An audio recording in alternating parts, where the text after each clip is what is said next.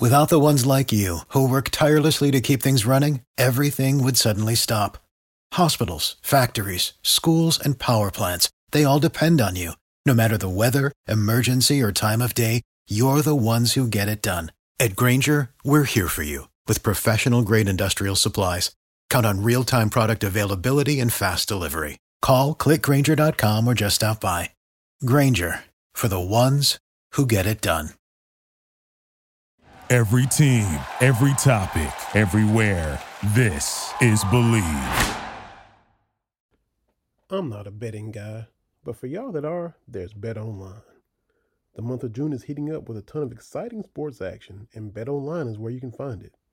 From NBA and Stanley Cup playoffs to baseball's marquee matchups, including prop bets and futures, Bet Online has all the latest odds, news, and information for all your online sports betting needs. View the website today or use your mobile device to join and receive your 50% welcome bonus on your first deposit. So before the next tip-off, face-off, or pitch, head on over to Bet Online and start playing today. Bet Online, your online sportsbook experts.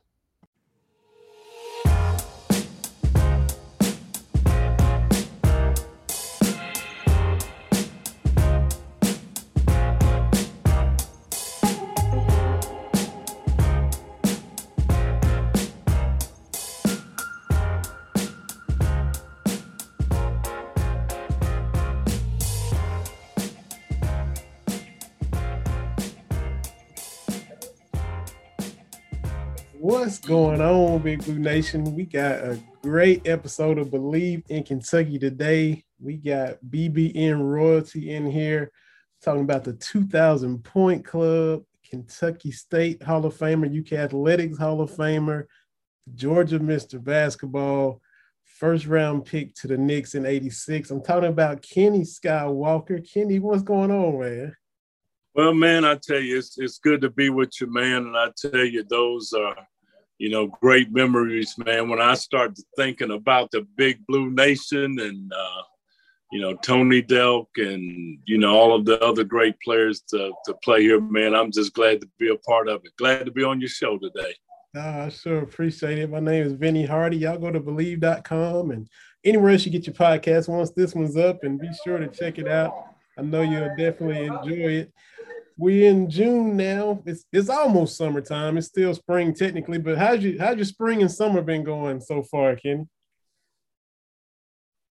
I'm just trying to getting going again, man. After being locked down, for about a year and a half right now. I've pretty much been at home, kind of taking it easy, waiting for things to get better. I've been vaccinated, got both of my shots, so I'm glad about that. And I'm just happy to just be trying to get back to normal, man. I mean, glad that basketball is coming back, glad that things are kind of slowly getting back to normal, man. So I just want to get back out of the house. I want to get back over UK and watch the new recruits and stuff that we got coming in, and all of the transfers that we're having come in the program in the last couple of years or so. So I'm just looking forward to getting over and introducing myself to the new people who I haven't met, and just cheering these guys on and anxious to see them get back out on the court.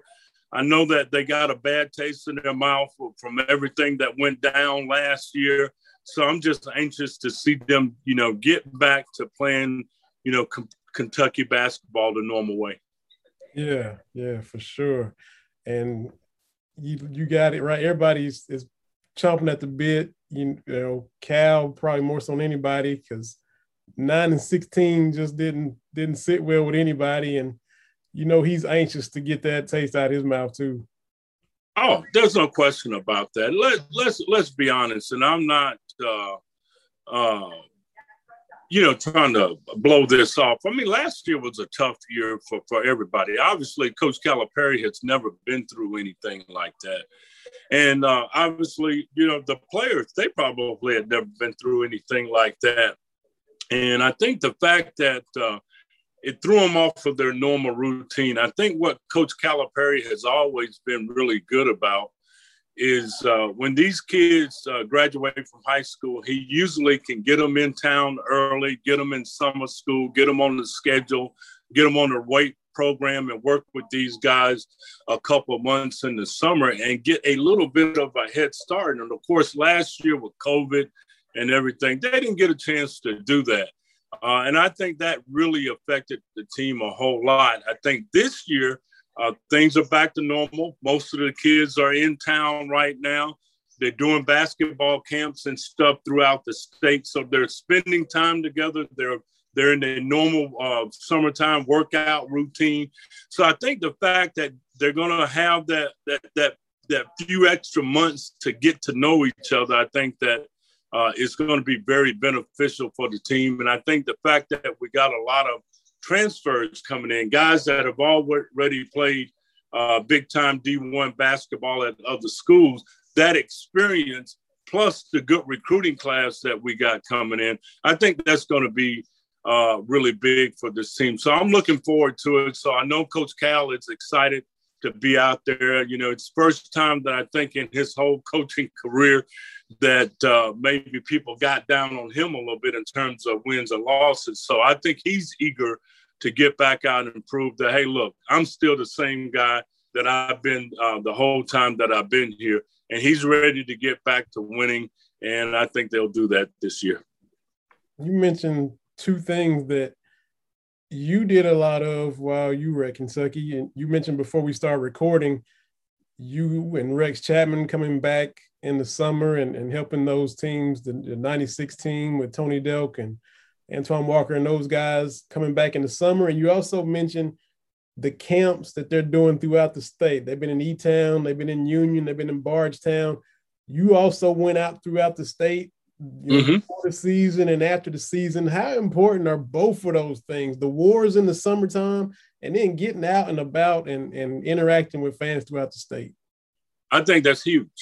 You know, I know a lot of fans that say that really that doesn't have anything to do with basketball, but we know in the state of Kentucky, there are no pro teams here.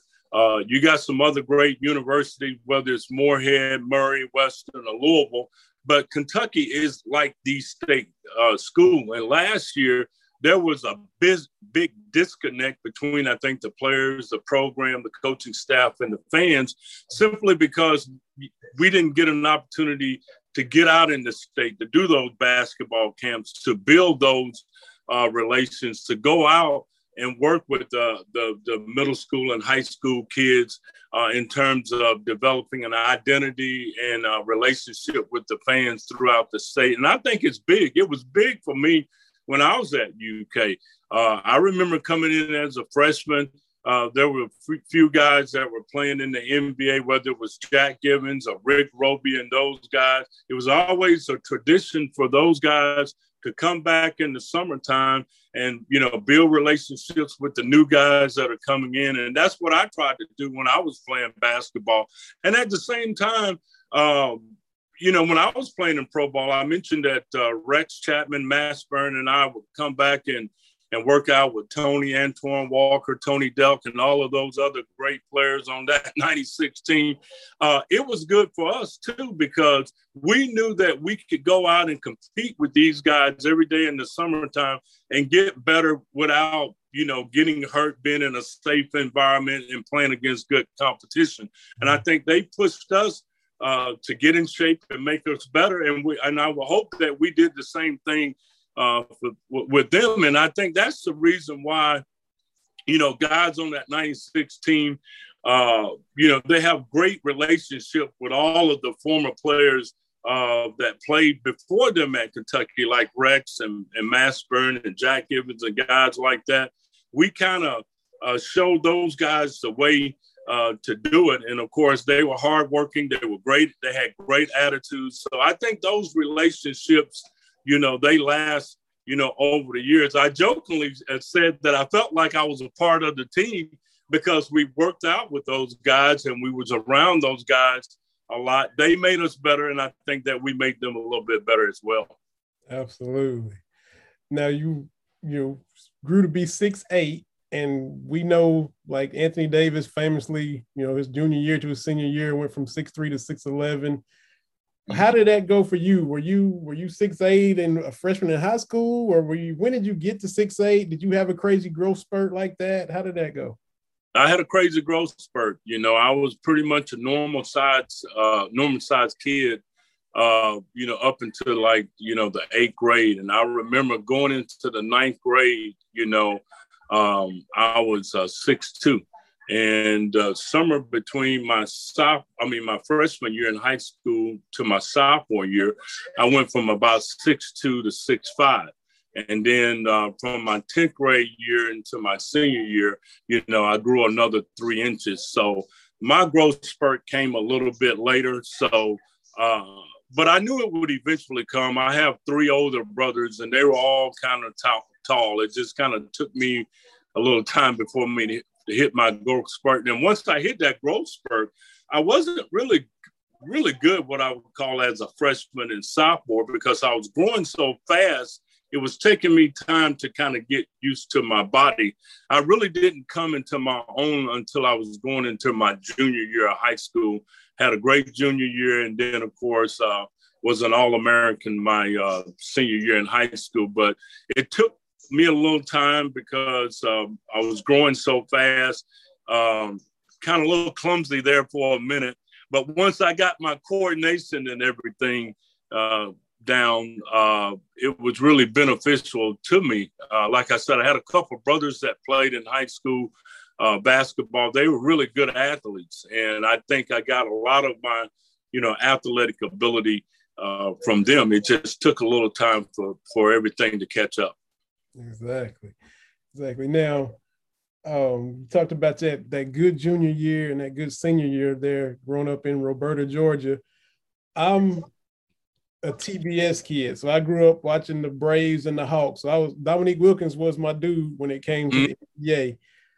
You being a junior and senior in Roberta, in the state of Georgia, was everybody in town pressuring you to go to UGA to kind of follow right behind him and go to Georgia? There's no question about that, Vinny. I remember all of my high school buddies and stuff, man. I was being recruited by Maryland, Pittsburgh, Georgia, Georgia Tech, Minnesota, of course, Kentucky. And, Georgia being a home state school, and Dominique Wilkins being the star at the University of Georgia. I went to the University of Georgia basketball camps when I was in high school. And I must confess, a lot of people asked me, they were like, who did you pattern, your dunks and stuff, after? I was a big Dr. J fan, tried to be like Dr. J, but Dominique Wilkins was actually my mentor in high school. And when I used to go to the University of Georgia camp, used to play pickup ball with him and the University of Georgia players. Of course, he recruited me really hard to come to the University of Georgia. They kept saying, man, you could be the second coming of Dominique Wilkins, which, that was flattering. And to be honest with you, if Kentucky wasn't in the picture, I think I possibly would have ended up at Georgia. But obviously, like Tony growing up in Tennessee, when Kentucky come calling, man, and you get a chance to visit, UK, it's one of those things, man, that it's just absolutely awesome. The facility, the fan base, the famed coaches that we've had at Kentucky, and plus the notoriety that you get when you play for UK and you put on that UK uniform. It's something that's going to follow you for the rest of your life. Could I have had a good career at the University of Georgia? Absolutely. But if I was a football player, it would have been hands down an easy decision, because we all know Georgia football is right there with Alabama and Tennessee, LSU, some of the other great schools in the SEC. But when it comes to basketball, man, it was flattering to be recruited by Georgia. But when you get that scholarship offer to come to the Big Blue, that's where it's at. And you mentioned football coming from Georgia. As a, fifth, sixth, seventh, eighth grader before you hit that growth spurt. Did you try your hand at a little football, or were you always a basketball player? Now, I wanted to play football. Surprisingly, even though football is big in the state of Georgia, in my little hometown, Roberta, Georgia, which is about an hour south of Atlanta, and it's about 25 miles west of Macon, we didn't get a football program at my school until my junior year in high school. Wow. And the football coach saw me play basketball, and he tried to talk me into coming out and trying out for the football team.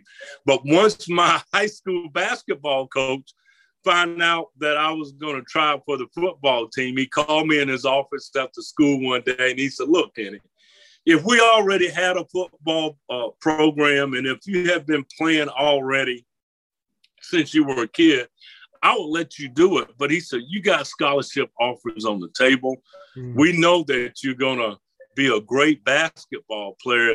And the last thing I would hate for you to go out there on that football field and have a knee injury or ankle injury that will impact your basketball career." So I thought about it briefly. And of course, at the time, you're 15, 16 years old.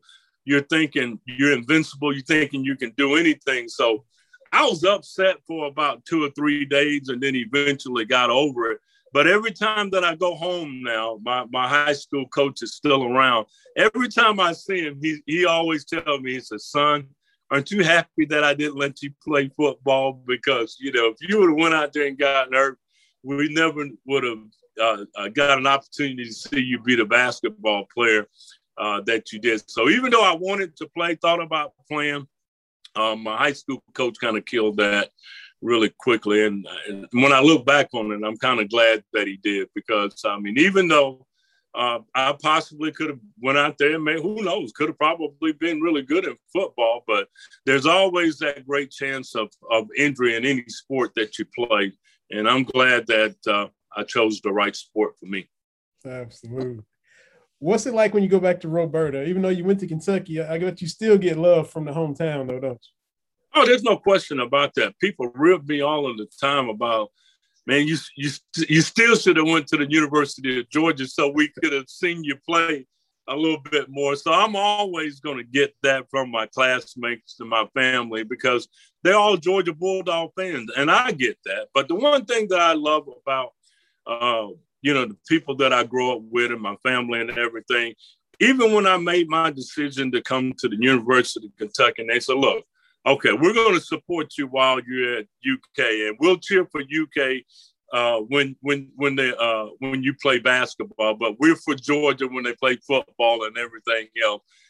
Braves, Hawks, and all of that. That's just the way that the people in Georgia, that's how they're going to roll." But I'm glad that now that a lot of people tell me, say, "Kenny, still to this day, I still watch Kentucky. I still pull for Kentucky simply because you went there." So they showed me a lot of love and from that perspective. But they rib me, a little bit here and there, especially when Georgia beats Kentucky in basketball, which is not a lot. But whenever they do, I usually get a few phone calls from, friends and family that's always bragging, still got that University of Georgia Bulldog in them, and they like to rib me a little bit for that. But for the most part, everybody, I think, is still happy. Even though I didn't go to Georgia, they're still happy that I went there. I had a good career, and everything is still going great for me today. Absolutely. And, speaking of, calling and teasing, they got us last year down there in Athens, and the kid making the inbounds play, Severe Wheeler, is now returning to Kentucky. Yeah, it's some weird times in college basketball now. And I'm really anxious to see now that with all of the transfers that we've had in the last couple of years, I think it's going to make a big impact on college basketball. I think we see things are starting to change now. Coach Cal, when he first came to Kentucky, he was known as the coach who pretty much started the one and done. And I think for the, 12 years he's been here, he's done it better than anyone else. But I think over the last couple of years, you see even programs like Kentucky, Kansas, North Carolina, Duke, some of your blue bloods, they're changing the way that they're recruiting now, and they're going about things. Instead of trying to get, 5 or 6 one and dones, I think that you're going to see these coaches now maybe go after maybe 1 or 2 one and dones, and then try to mix in a lot of transfers with that type of talent to make it work. And I think Coach Calipari has always been very innovative when it comes to adjusting to what's happening in today's college game. So for me, I'm really looking forward to seeing how the recruits are going. All of the recruits are going to do this year. I do think that all of the guys that we're getting in from West Virginia, from Iowa, from Georgia, I think they all have been a part of great programs, and they, most importantly, they all bring a lot of great experience to the table. So I think that experience, again, with the good recruiting class that we got coming in, and let's face it, all of the guys that are coming back from last year's team, guys like Keon Brooks and Ware and these guys, Dante Allen, they remember what happened last year. That was a very difficult season for them. So I think they're going to have a little bit of chip on their shoulder, a little bitter taste in their mouth to come back to prove to the Big Blue Nation, the fans and the media, that last year was a fluke. I mean, it was a bad year. I mean, we had a lot of injuries. We had a lot of guys didn't quite live up to expectations. And, of course, from a coaching perspective, we lost Kenny Payne and a lot of good assistant coaches off the staff. And I think all of those things affected the way that Kentucky performed last year. Now we got everything intact, and I think these guys are going to have that fire and that hunger to come back and to do a better job this year. And I'm looking forward to the season. And a lot of the weaknesses, they seem to have corrected them. The bigs were a little thin last year. When you look at Sarr and Isaiah Jackson, they got pushed around. Sheboy coming in as a big physical guy to go with Ware. There was all those scoring droughts, Sky. We would go 5 minutes, 8 minutes without getting a bucket. He brought in a lot of shooters. Those experienced guys can shoot. Helen Grady, C.J. Frederick, Tata Washington, the freshman, is reportedly a good shooter too. So a lot of emphasis on putting the ball in the basket, to get the offense back going too. I know they always say defense wins championships, which I really do believe that. But the object of the game is score more points than the other team. You got to put the ball in the baskets, and you got to have guys to do that. I like the point that you made last year about the big guys, not to just pick on Sarr and some of these other guys, but you could just look at them physically and tell that they didn't have the opportunity to get in the weight room and develop these guys like they normally do. And we did get pushed around a little bit. And as good as Isaiah Jackson was, he was a freshman. He's a guy that I think he's going to be awesome in the NBA one day, but he's going to have to, get in the weight room and put on a little weight. So I think our big guys obviously are going to be a little bit more physical this year. I don't think we'll get pushed around near as much. You mentioned the shooters. I mean, there's all kinds of shooters, on this team.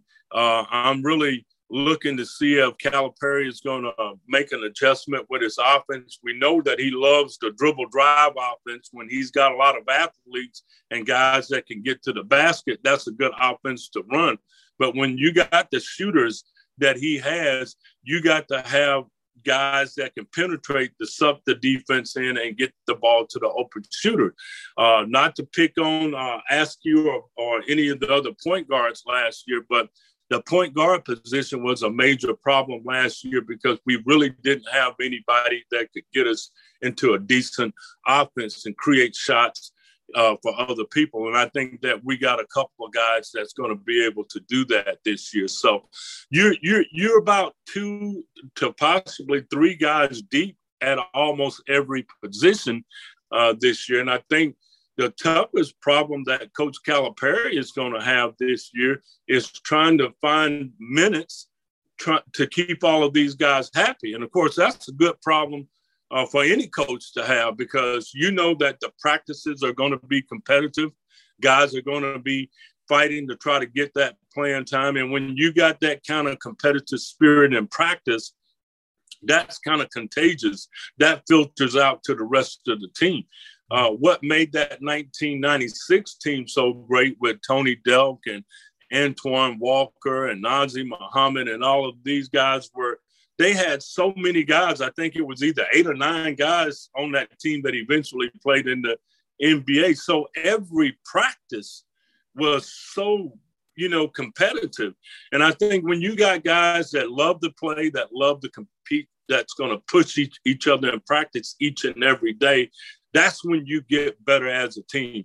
I see this team with a lot of talent, a lot of competitive practices. And if these guys bring it every day in practice, that should carry over to the game, and they should see a lot of success on the court. For sure. We had Goose Gibbons on a few weeks ago, and I asked him this, so I got to ask you the same thing. We just talked about all the shooting that is coming in to the team this year, and how they should be better at putting the ball in the bucket.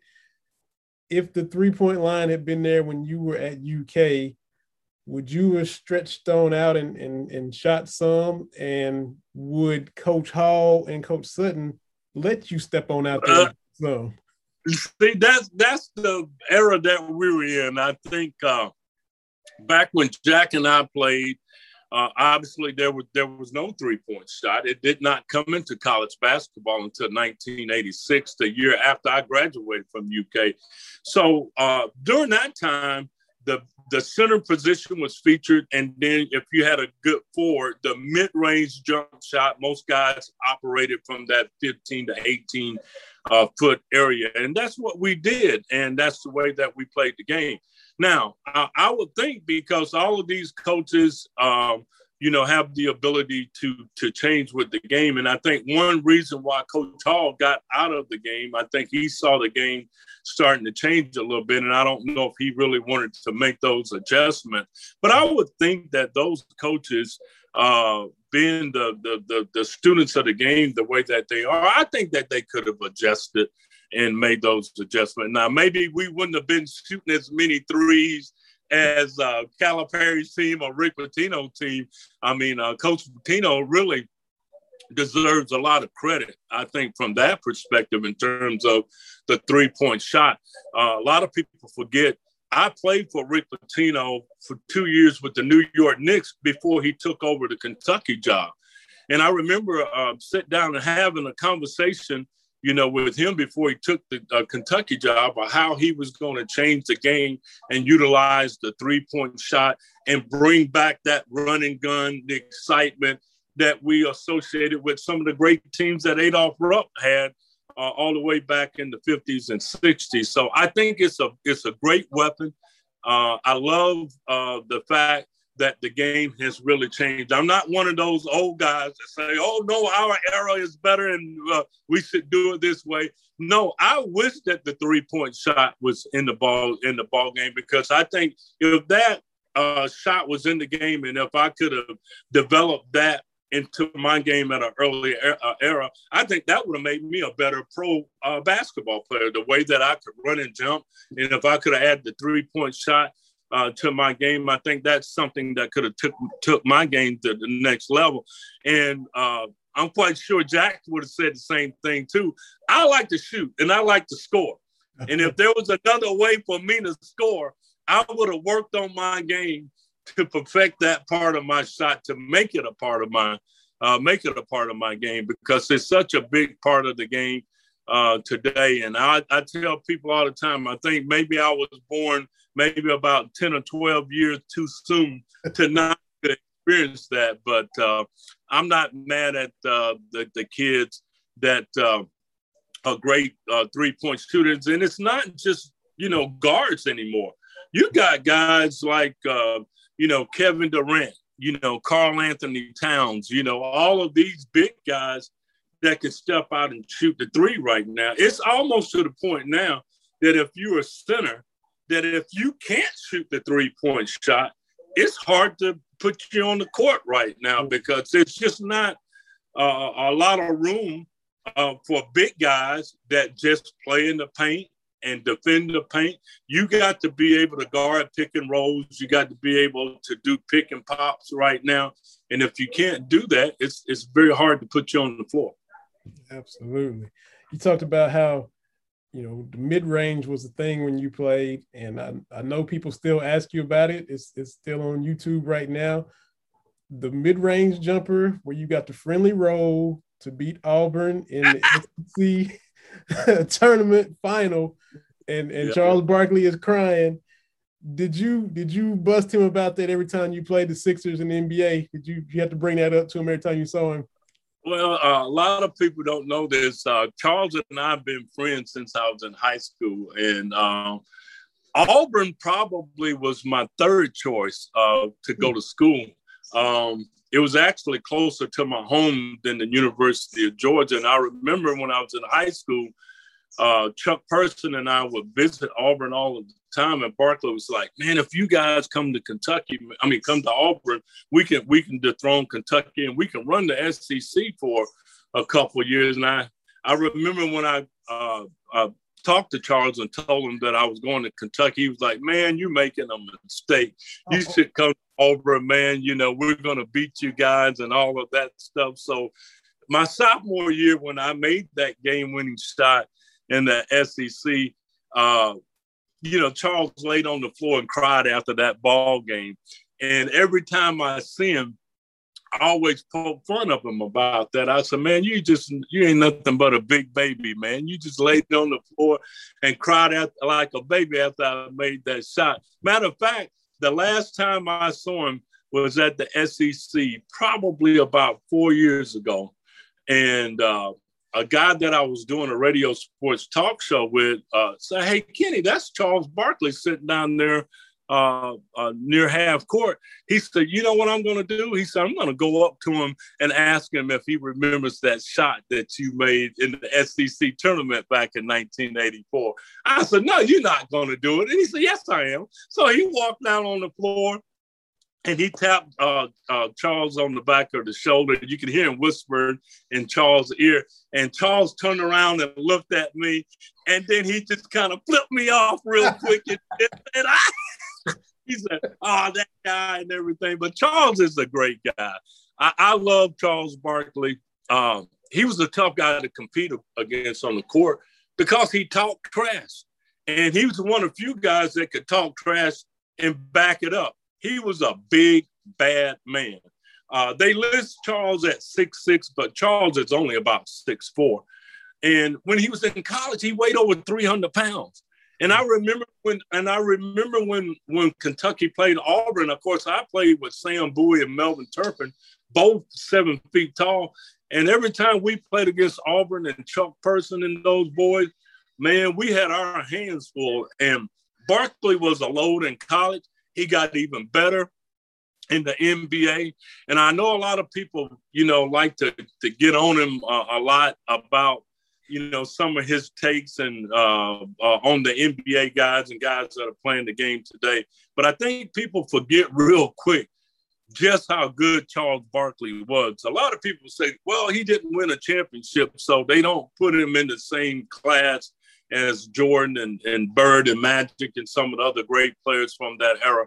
But I put it this way, Charles Barkley is a bad guy. And I know people talk a lot about Zion Williamson, and Zion is a great player. A lot of people say, we've never seen a player like him before, somebody that's that big, that can jump and do those things.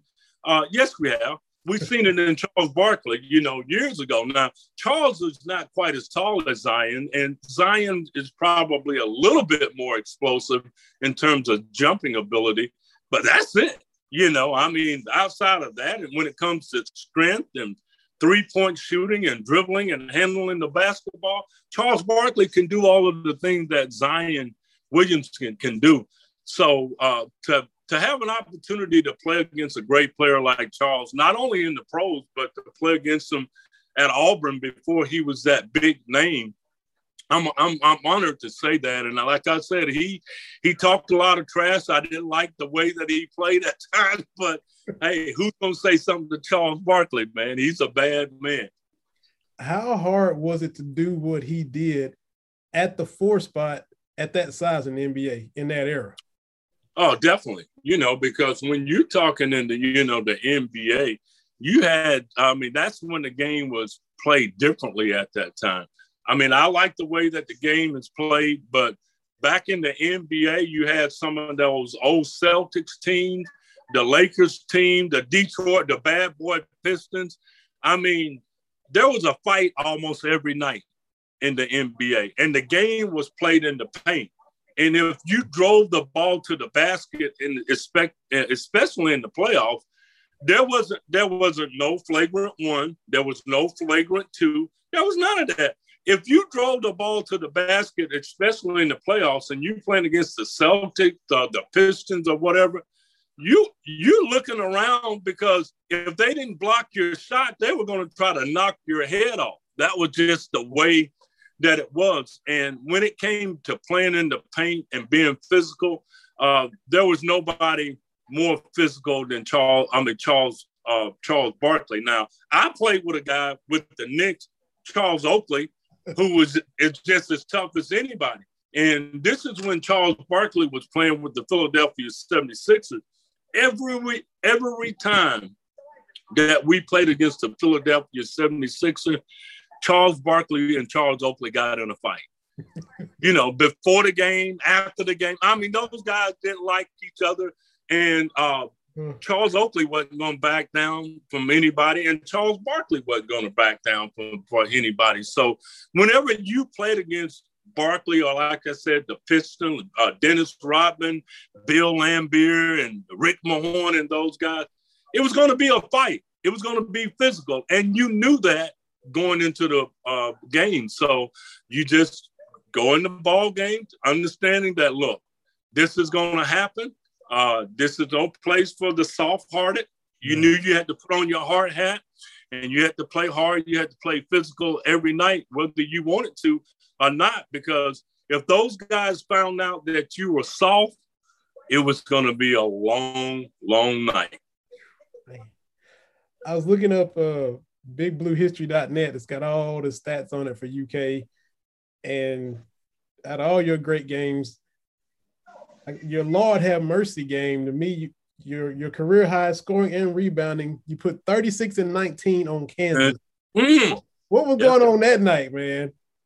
Ooh, you just I tell you was killing me. That was that night. If I would have made my free throws, I forget how many free throws. I think uncharacteristically, I missed about 7 or 8 free throws in that game. I could have, very easily have been to about 45 or 46 points. But what I remember about that game, it was against Kansas. It was in Freedom Hall. It was in my junior year. We got off to a 1-4 start, so we were struggling, and we really needed to win that ball game. And Kansas had a really good team coming into that game. They had a freshman by the name of Danny Manning, who scored 30 points himself in that ball game. And I didn't know this until a couple of years ago. John Calipari was a graduate assistant on that Kansas team. Larry Brown was the head coach, and Coach Calipari was a graduate assistant. But in that ball game, with the exception of not being able to make free throws in that ball game, I was just in the right place at the right time. I think I had probably about 4 or 5 dunks in that ball game. It seemed like every rebound that came off offensively and defensively, I was just in the right place. I would just remember being so hyped in that game because Kansas is obviously a big-time program. We were struggling. We needed to win.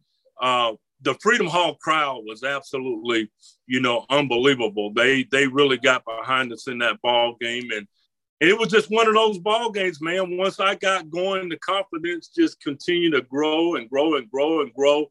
And what made it really good for me, we needed all of the points that I scored in that ball game because I think we only won the ball game maybe by 3 or 4 points. It was a nip and tuck ball game, all the way to the end. And I was able to get a couple of key block shots and a couple of dunks towards the end of the game to to seal the ball game. But I just remember the atmosphere in that ball game was probably as good as atmosphere that I've had. And the fact that we won the ball game, that made it even better.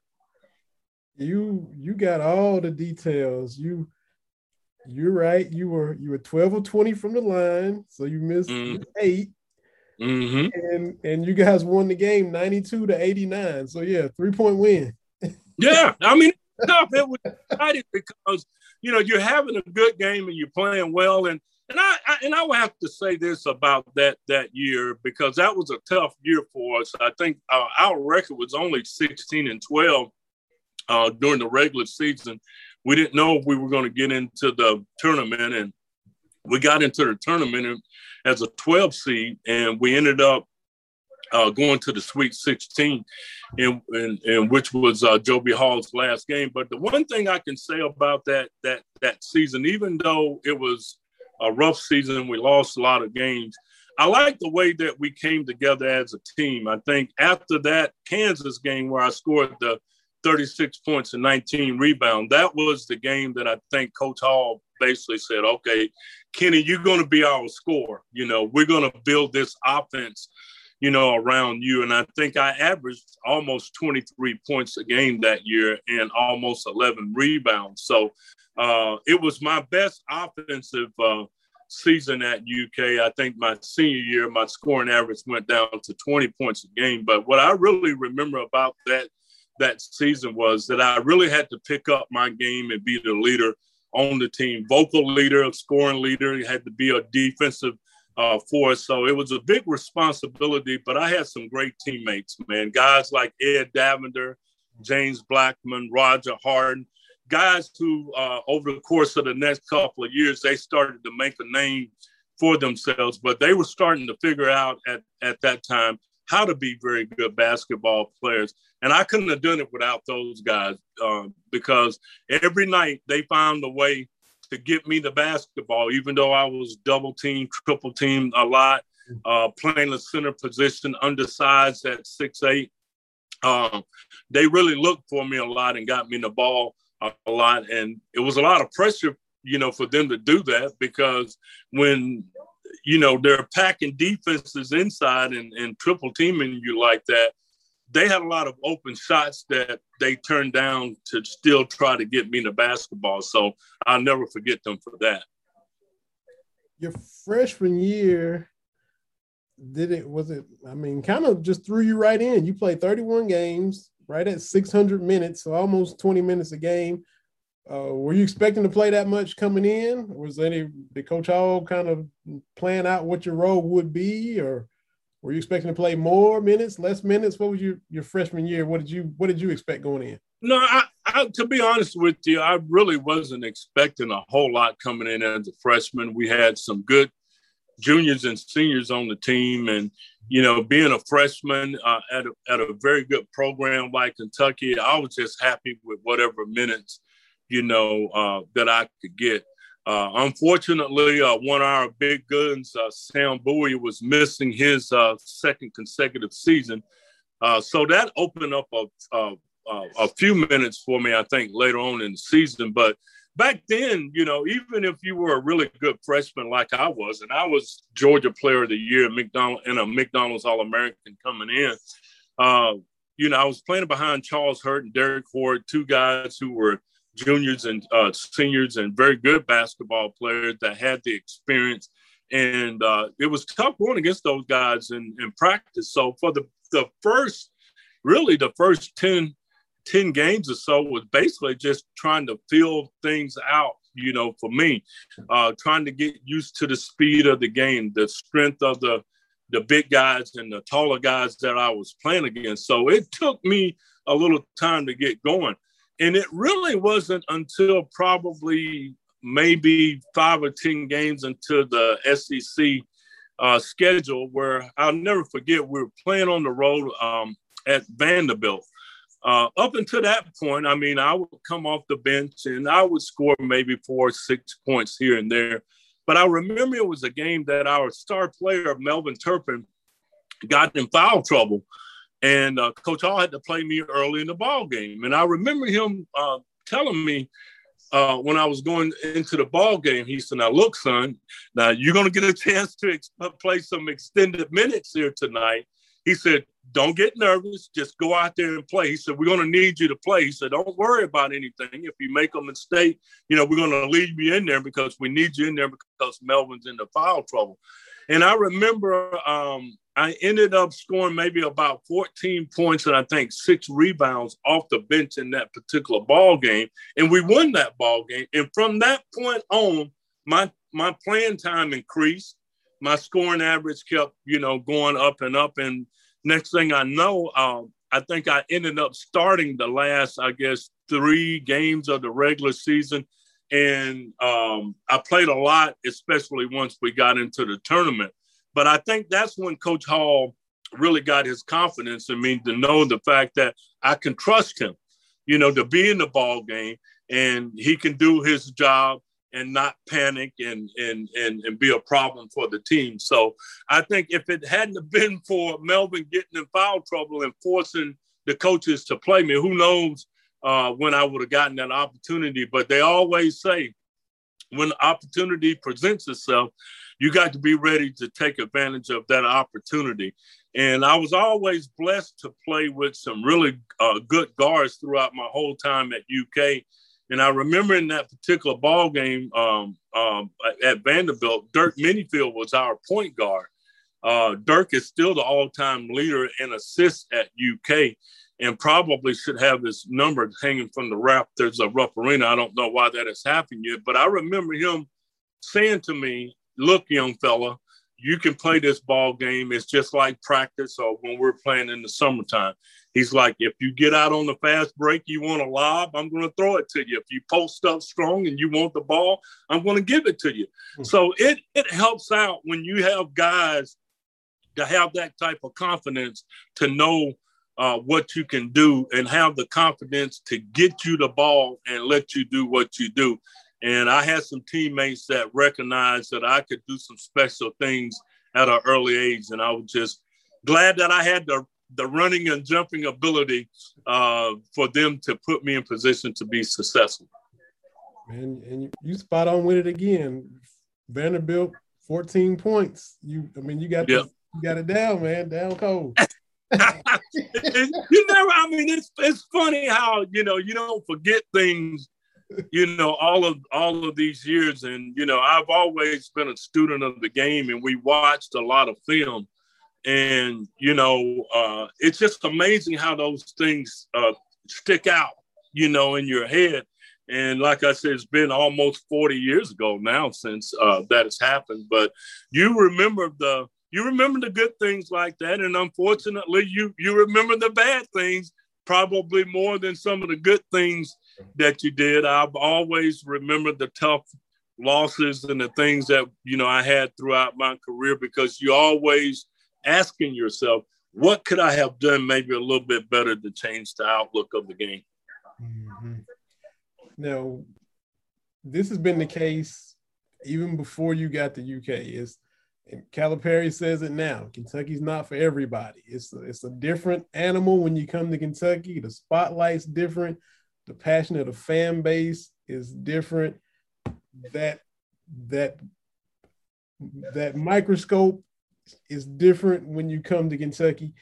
You're laid back and chill guy. Every time I've met you, every time I've come across you, was there ever a time when maybe you were a little bit overwhelmed by the stage that Kentucky is while you were at UK? Did it ever get to be, you're like, whoo, or were you always just able to kind of take it all in stride? No, I'm quite sure I was overwhelmed a couple of times, but I think I've always been the type of guy, as long as I got in that ball game and once the adrenaline started to go, I'm just out there playing. I'm not really thinking about all of the other stuff. And I'm glad that I was that way. I had the ability to kind of block that stuff out. But with that being said, probably the most overwhelmed that I've ever been involved in UK basketball, and you probably ain't gonna believe this, was my very first practice at UK. My first practice at UK was the fall of 1982.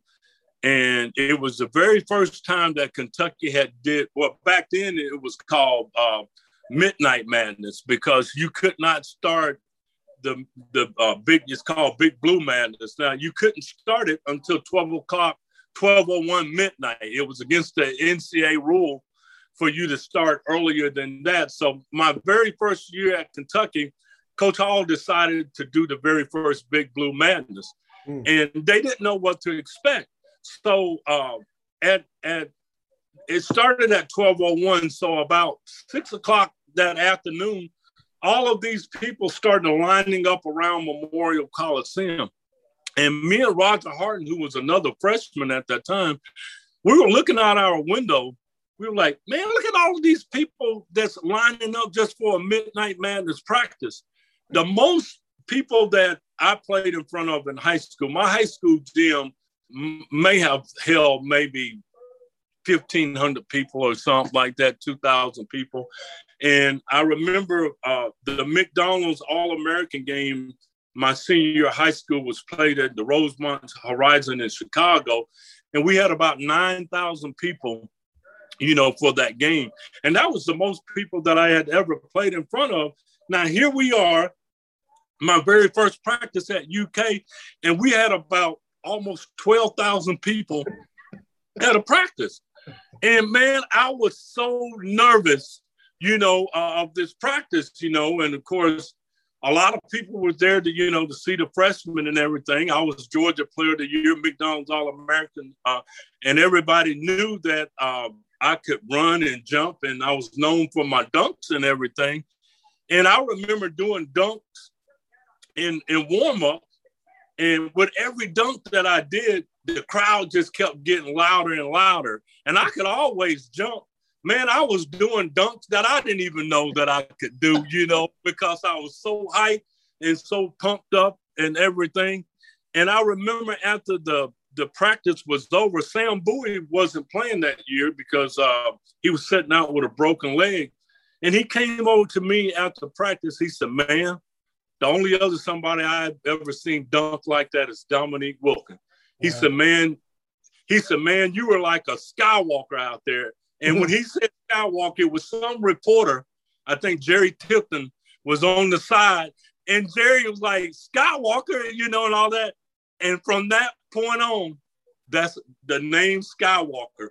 That's how I got it. But that was probably the most nervous that I ever was for a UK practice or a basketball game. And that's a hard thing, I think, for some young kids to adjust. You mentioned that a lot of these kids, they're great high school players, and they think that they are ready for all of their attention and everything that comes along with UK. And I think that they all think that they're ready until you get out there. And it's just something that you have to get used to. Some guys can make that transition a little bit better than others. But the main thing is when you get out on that floor, you got to try to block all of the other stuff out and just concentrate on your craft. Trust all of the work that you put in and hope that it pays off. Yeah, for sure. So that show you put on for everybody in Memorial Coliseum, that meant they got you good and ready to go out and win the dunk contest in 1989 then, right? Well, it took a little time to kind of build up to 1989, but I always knew I was a good dunker, and the people that watched me play at UK, I mean, they knew I was a good dunker. I mean, at least a good in-game dunker, but they never knew the style and creativity that I had.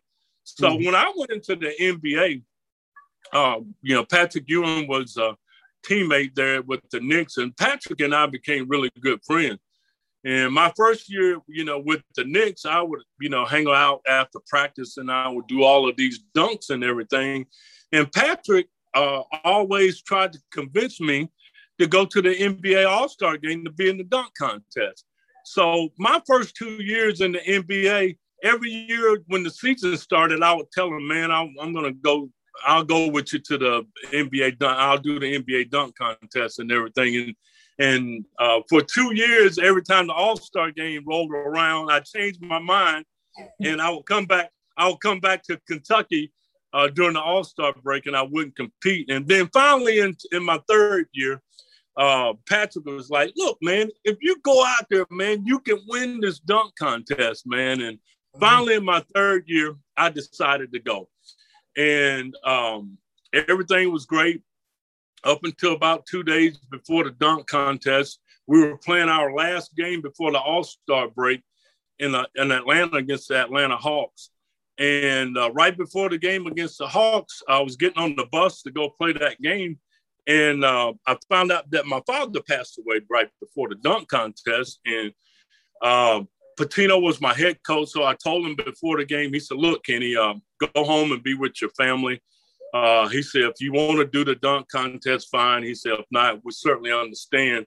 And I said, "Well, let me go home and talk to my mom and my family, and then I'll let you know what I'm going to do." So I went home, and I wasn't going to do it. And actually, my mom was like, "Look, you go out there, you do the dunk contest. If your dad had been here today, he would have wanted you to see you go out there and do it. He would have been watching it on TV." And she said, "We got everything here." She said, "Go take your mind off of it and go do it." I have to give my mama a lot of credit for making me go do it. But once I got out there, Patrick Ewing and Mark Jackson was my teammates, and they were the biggest cheerleaders that day. And Patrick came up to me before the game, and before the dunk contest. He said, "Look, I'm going to bet all of this money on you because nobody's going to pick you to win."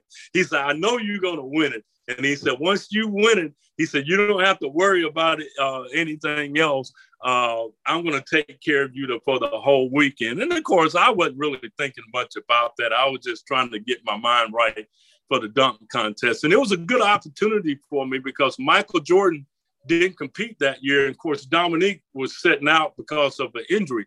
So my toughest competition was Spud Webb and Clyde Drexler. And of course, we were all worried about Spud because Spud had won it a couple of years before. And being only 5'7", everybody likes the little guy, So he was a tough guy, in them early rounds and everything. But it ultimately came down to me and Clyde Drexler. And I'm here to tell you, it was just like that night in Memorial Coliseum. I got off to a slow start in the first round, but I started to build momentum in each and every round. So by the time I got to the finals, man, I tell you, I had that adrenaline going. And what made, I think, a lot of my dunks really cool, even to this day, I don't have big hands, so I can't palm the ball like, Michael Jordan and those guys. So a lot of my dunks, I had to cuff the ball because I couldn't dunk it. And I think when you cuff the ball like that, it gives it a more dramatic flair to it because you're basically sticking your whole arm down in the rim. And of course, again, my dunks are just like Dominique Wilkins. When you watch me and Dominique dunk, we basically do the same dunks, the 360 windmills and stuff like that. And we both are tall, slim guys, but we dunk with a lot of power. And I think as the rounds went on, that momentum started to pick up, man. And again, I look at the slow motion of some of those dunks from the dunk contest, and my head was eye level to the rim on some of those dunks. And when I look at that now, of course, I'll be 57 years old next month, and I'm going, man, I'd give anything in the world to be able to do that, right now. Of course, when you're young and you're doing stuff like that, you're somewhat taking it for granted. But I love that era of the dunk contest because all of your best dunkers, Dr. J, Vince Carter, Kobe Bryant, all of your high flyers did the dunk contest.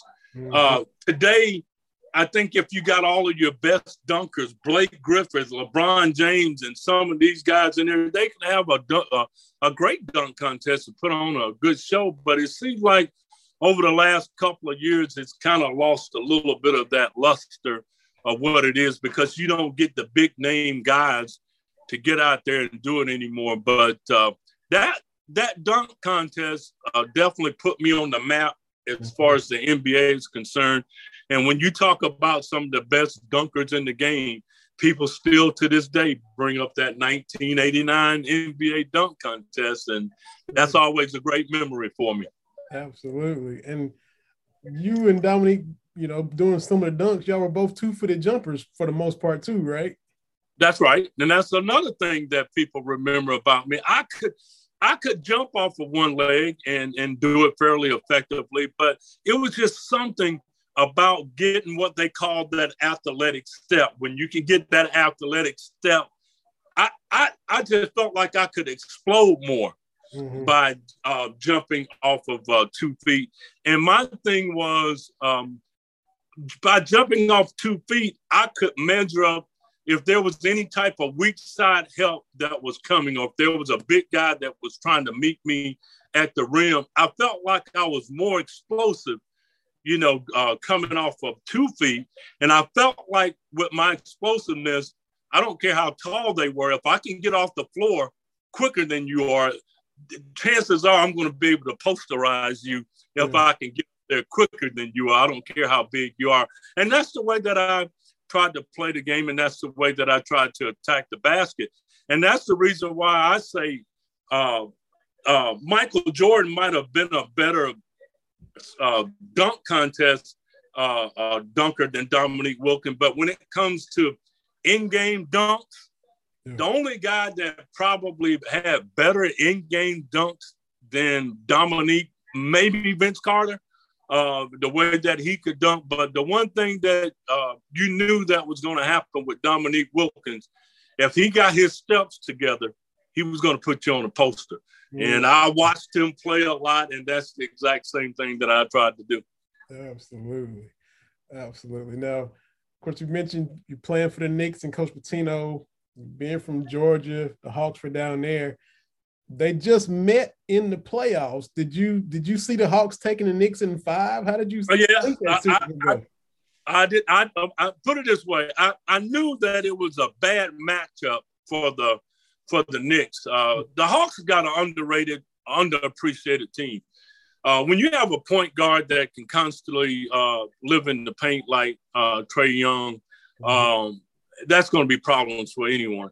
They got athletic bigs that can step outside and make threes, and then they got a center, a proven center that can protect the basket. And I don't care what you say about Nate McMillan. He's an underrated and unappreciated head coach that's been around. So it was a tough matchup for the Knicks. But with that being said, I felt bad for Julius Randle for the Knicks. I mean, he was their top scorer and their number one gun all year long. And I thought that he was forcing it a little bit, oppressing a little bit against the Hawks. And I think that put a lot of pressure on other players to try to step up and take up some of the slack, which outside of D Rose, nobody else was able to do that. So it was a bad matchup for the Knicks. You got to give the Hawks a lot of credit. They came in with a good game plan. They shut Julius Randle down, and they pretty much took the Madison Square Garden crowd, out of the ball games. And that's the big thing, because the one thing that New York has always had going for them, even when I played, is that home court advantage when you get the Madison Square Garden crowd into the ball games. But when you take the crowd out of the ball game, that kills a lot of your energy. So you got to give the Hawks a lot of credit for winning the series. With that being said, I'm not surprised that they won. I'm surprised that they won it so easily. I thought that it would be at least, a 6 or 7 game series. But I think the Knicks should be happy that they finally got back to the playoffs. I think they need to try to concentrate on maybe getting a big guy. And I know Derrick Rose did an outstanding job for him this year, but they need to try to find a point guard, I think, that can solidify that position. I think if they can get a decent point guard and a center, I think they're pretty close to being very competitive in the East. Absolutely. So we're down to 8 now. Who do you see coming out of the East and coming out of the West with these teams that are left? Well, I've been disappointed in Milwaukee in the first couple of games. I really thought that that series will be a little tougher than what it's been so far, especially since James Harden got hurt in game one. So very disappointed in Milwaukee that they didn't play better, at least in the last game. Now, I don't think the series is over, but it's a must-win game three. If they win game three, then it's a great chance that they can win game four. Now you got a series again. But with that being said, I'm kind of shocked that Atlanta went in and stole the first game against Philly.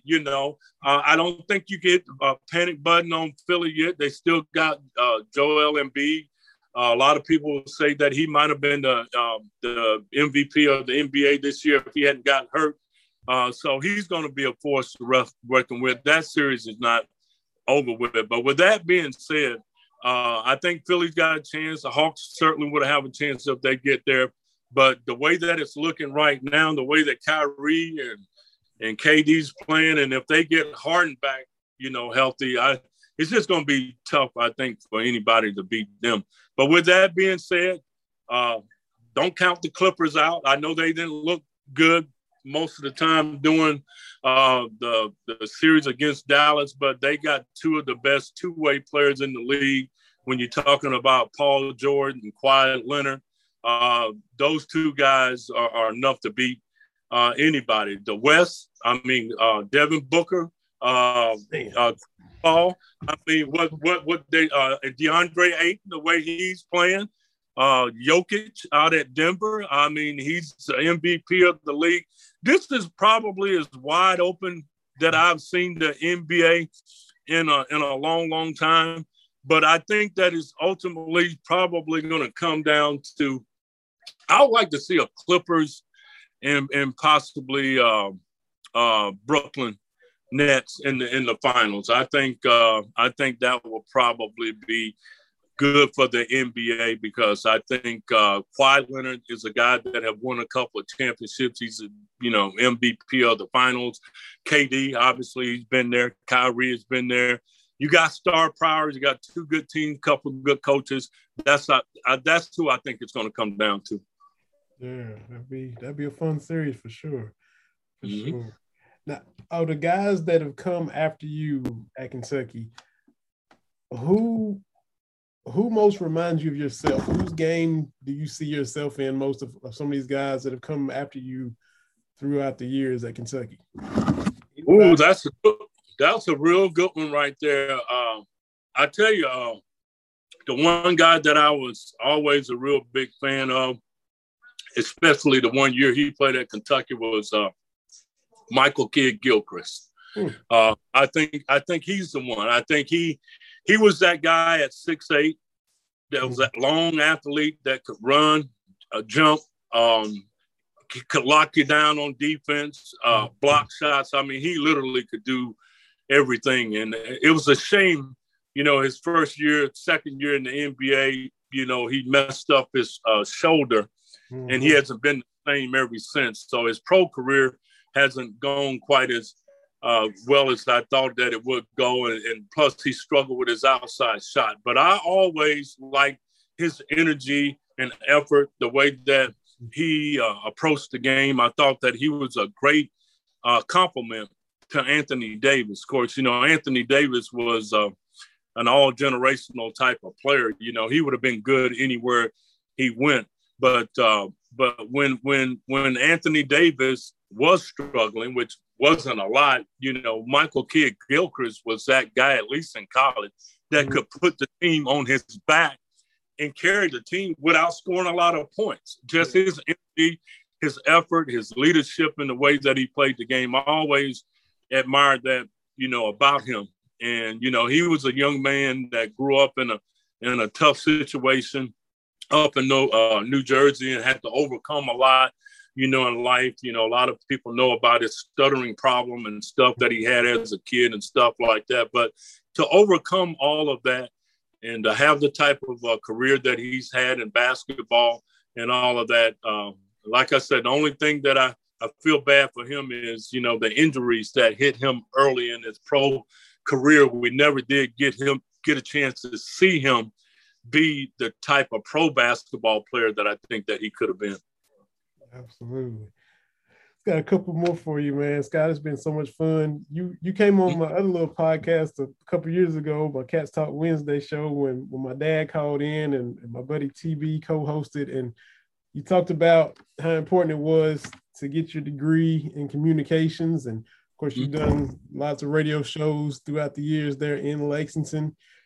Were there, growing up, being a communications major, were there people, anybody that stood out in Roberta on TV or on the radio or nationally that, you kind of wanted to pattern yourself after from the communication standpoint or the media standpoint? No, I'll tell you, growing up, of course, in the late 70s, and the games and stuff that we could get on TV, the NBA games, Brent Musburger was the big name guy that did all of the NBA and football and stuff like that. So I always, liked his style, the way that he called the games and stuff. And then, of course, as a kid, even though I'm from Georgia, and I always pulled for the Hawks and the Falcons because they were the home state school. But the team that I really liked growing up was the Philadelphia 76ers. Dr. J was my idol growing up. So loved the way that he played. And a lot of people forget, before Michael Jordan came on, Dr. J was the guy that I think everybody wanted to be like because of the dunks and everything. Dr. J was my favorite player, and probably my second favorite player was George the Iceman Gervin, because I was built like him. He was tall and slim, and of course he could finger roll and do all of that stuff.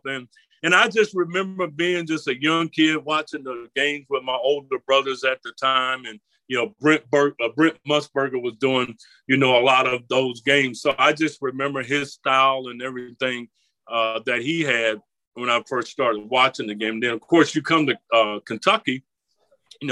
K. Wood Leffert was probably the biggest guy, in college basketball at that time. And of course, he was calling games for Kentucky. So I always like to listen to K. Wood call the games. But probably my favorite announcer in terms of calling the games ever was Marv Albert with the Knicks. Of course, he was a longtime voice of the New York Knicks before he started working for TNT and started doing all of the NBA games. But I remember Marv Albert and Walt Clyde Frazier, doing the games with the Knicks. And, of course, Marv Albert's, he's got that move, gorgeous move, and, stuff. He's got that sound. So I've always enjoyed any announcer or anybody who's calling the game, even Dick Vitale. I know a lot of people say, "Oh, Dickie V gets on my nerves" and all of that, but Dickie V loves the game, and he's given a lot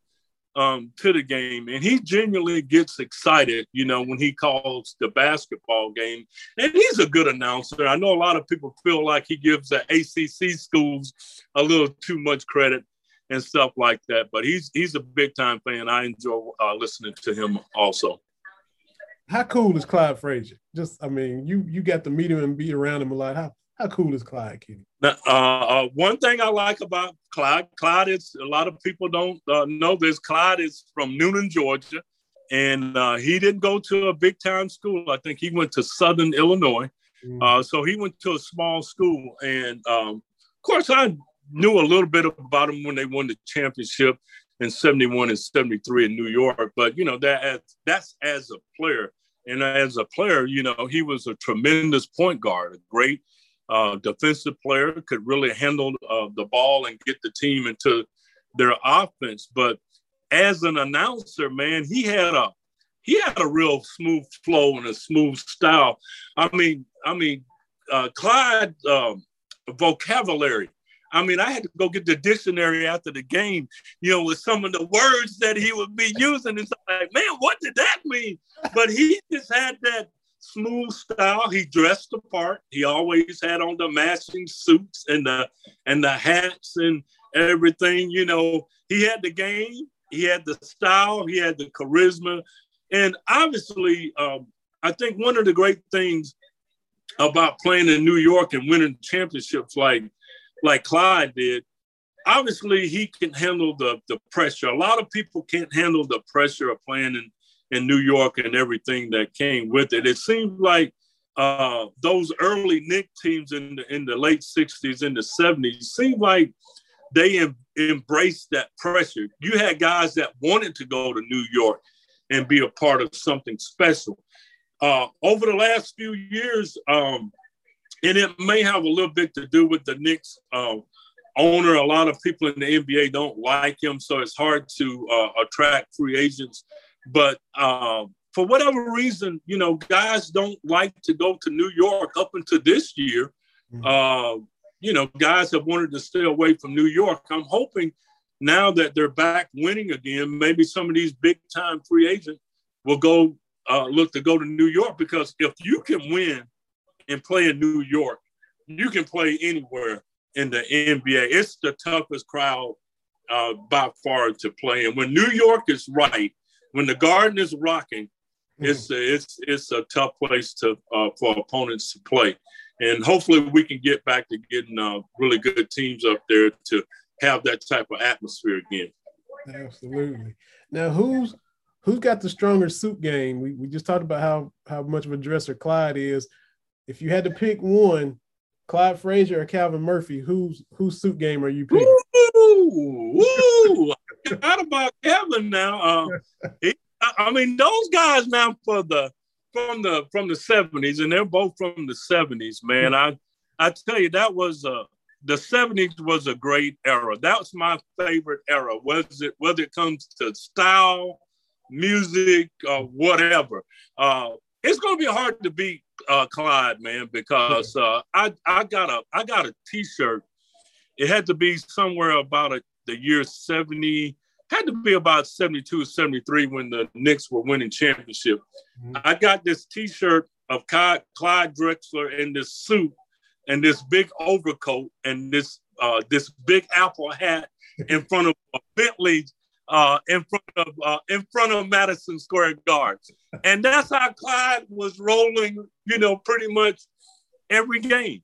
Yeah. I mean, people, they obviously packed the Garden to see him play. And then after the game, whether it was going out to dinner or Studio 54 or whatever he was hanging out, wherever Clyde went, everything was on the house. He was there. He was dressed to the part. I mean, it's just going to be hard to beat.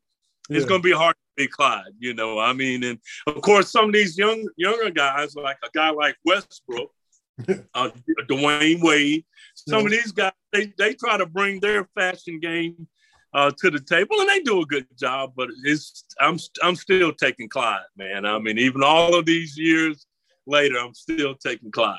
That's it, man. Last thing I got for you, man. Of all the players in Kentucky that have played before you, and the guys that have come after you, I'm not trying to put you on the spot, but when everybody's back together for Big Blue Madness, or everybody's together at different events here and there and everywhere, who's the guy or guys before you that you like to kick it with, that you always want to make sure you holler at, and who's some of the guys that have come after you that you enjoy getting to know and kick it with? Man, that's a great question, man. And I tell you, it's so many of them, man. But I'm gonna go from the oldest guys down to some of the younger guys that I like. Probably from the older guys, the two guys that I really like to kick it with is Jack Givens and Dan Issel. You mentioned at the very start of the show, we're the only three guys, I think, in the history of Kentucky basketball to score over 2,000 points. Dan is number one. I'm number two. Jack number three. We do a lot of events together. And, man, it's just good to just sit down and kick it with those guys and listen to some of the stories, that they tell involving UK basketball. So I always got respect for those guys. And then right after that, I got Rex Chapman, because Rex and I, became really good friends, over the years. And we played together for a couple of years in the NBA with the Washington Bullets. So I got to put Rex in there. And then the other guys that I really admire and really like are Jamal Mashburn, because I think out of the modern guys, I think Mashburn is a key guy in terms of UK basketball. If Rick Pitino don't convince Mashburn to come here, I'm not for sure Tony Delk and Walter McCarty and a lot of those other guys don't come to Kentucky. So I think Mashburn is a fun guy to talk to and kick it with. Plus, he's super cool. And then the other two guys, and I'm not just saying it because, you guys do a show together, but I've always been a fan of Tony Delk. Tony Delk is right there. Keith Bogans, top 5 all-time scorer at UK. So I have a lot of respect for those guys because it takes a lot to do what those guys do. And probably a lot of guys off the 96 team and probably the only other guy outside of the guys off the 96 team would be Tayshaun Prince. I admired what he did, in the league and winning the championship, the way that he carried himself. But to be honest with you, Vinny, man, the brotherhood that we got here at Kentucky, it's special. I know it's a little bit different now because we're dealing with the one and dones because you don't get a chance to, to see the guys grow and develop like a lot of us guys did. But man, whenever we get together, man, I mean, it's just love and it's respect and I think appreciation all around because, man, it's hard to play at Kentucky. You got to have thick skin to play here. You got to have a lot of confidence in your ability. You got to have the ability to stay with it when things are not going well and the media is being hard or the fans are being hard on you. But I think all of the guys that I just mentioned, they had the ability to block all of that stuff out and still get the job done. And to talk to those guys and just listen to some of their stories and some of the things that they went through, it makes you appreciate, the things that you were able to accomplish in your career because just how difficult it is to play at a school like Kentucky and to have so many other guys to look at you with that same type of respect. That's a good feeling. That's awesome. That's awesome. We talked about the fashion. We talked about Clyde. We talked about Calvin Murphy. The times I've gotten to come to Rupp Arena and cover games, I don't cover every one of them, but I've covered some games and got to talk with you and seen you. There's times I've seen you. Your suit game is strong. There's times I've seen you where you come casual with the casual shirt and the jeans and you got the backpack on. You a little more laid back. Either way, you come strong with it. And the sponsor of our show is La Touraine. They make excellent watches. They got different bands, different colors, different styles you can get. Dave and Ben have been sponsoring the podcast. Tony has been endorsing the La Touraine watches for a long time. So if you're in the market for a watch, can he get you a La Touraine watch to set off the suit or the casual look? Whichever way you decide to roll, La Touraine has got you. LaTouraine.com. Well, I love that, bro. I mean, the thing I like about fashion, and I have to give Coach Hall this credit for this. When I was playing at UK, it was mandatory that, like, when we played games on the road, we had to be clean shaven. We had to wear a coat and tie. And I asked Coach Hall one time, I said, Coach Hall, I see these other teams, they traveling in sweatsuits and jeans and all of that stuff. I said, why do you make us wear a coat and tie and all of that stuff all the time? He said, son, if you look good, you play good. If you look like a team, you play like a team. It's a mindset. And that always stuck with me. So when I got drafted to go play for the Knicks, man, you're talking about maybe the fashion capital of the world, living in New York. Yeah. And all of the guys on the team, man, I tell you what, we had guys that had mink coats and suits and all kinds of stuff. So you had to step up your game, in order to just roll with the fellas. So I took it to a different level when I got to New York. But I've always been a guy, man, whether it comes to eyewear or jeans or suits or whatever, I've always been a guy that say, I want to push the envelope when it comes to fashion. I don't want to be just the normal old guy. I want to go against the grain a little bit. And that's what I try to do at times. So I like at times, I like to dress up when the occasion calls for it. And then I like to dress down and be casual at times, just depending on the event and the mood that I'm in. But I want to always show that versatility. And when it comes to style and fashion, since I can't run and jump like I used to, I can't look good on that court anymore, but I can look good in my suits and my casual wear. So that's what we try to do. That's right. So, yeah, man, this has been such an honor, Kenny, man, to be able to chop it up with you for a little bit. And we kind of bounced around with old school. We talked about what's going on now, what we're looking forward to with the team next year and the roster. We tried to hit it all, man. And I appreciate your knowledge and insight on everything we talked about, man. It's been a lot of fun.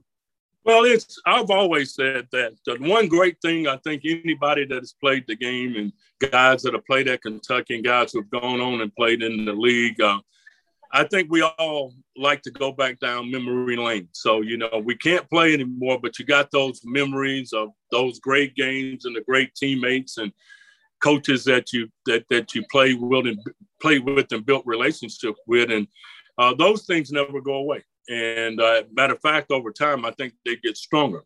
So for me, when I wasn't playing, I had the best seat in the house, and I've gotten a chance to meet some of the not only the best players to ever play this game, but some of the best people to ever play this game. And a lot of it happened here with my connections at the University of Kentucky. So anytime that you want me on the show, man, I'll be more than glad to come on and sit down and kick it and chop it up with you, man. I mean, I think we got a lot to look forward to. I think we're going to have a really good basketball team next year, and I think that these guys are eager to get back out on the court to erase some memories from last year, and I think it's going to be a good season. Yeah, we'll be here before we know it, and they'll be looking to get things back on track. It's going to be fun to watch. There's no question about that. Y'all be sure to rate, review, subscribe, share the podcast, tell your friends, Believe.com, anywhere you get your podcast, Spotify, Apple Podcasts. You can get this episode with Kenny Skywalker. For Kenny Skywalker, this is Vinny Hardy. It's been another episode of Believe in Kentucky, presented by Bet Online. Y'all take care, and we'll holler at you next week.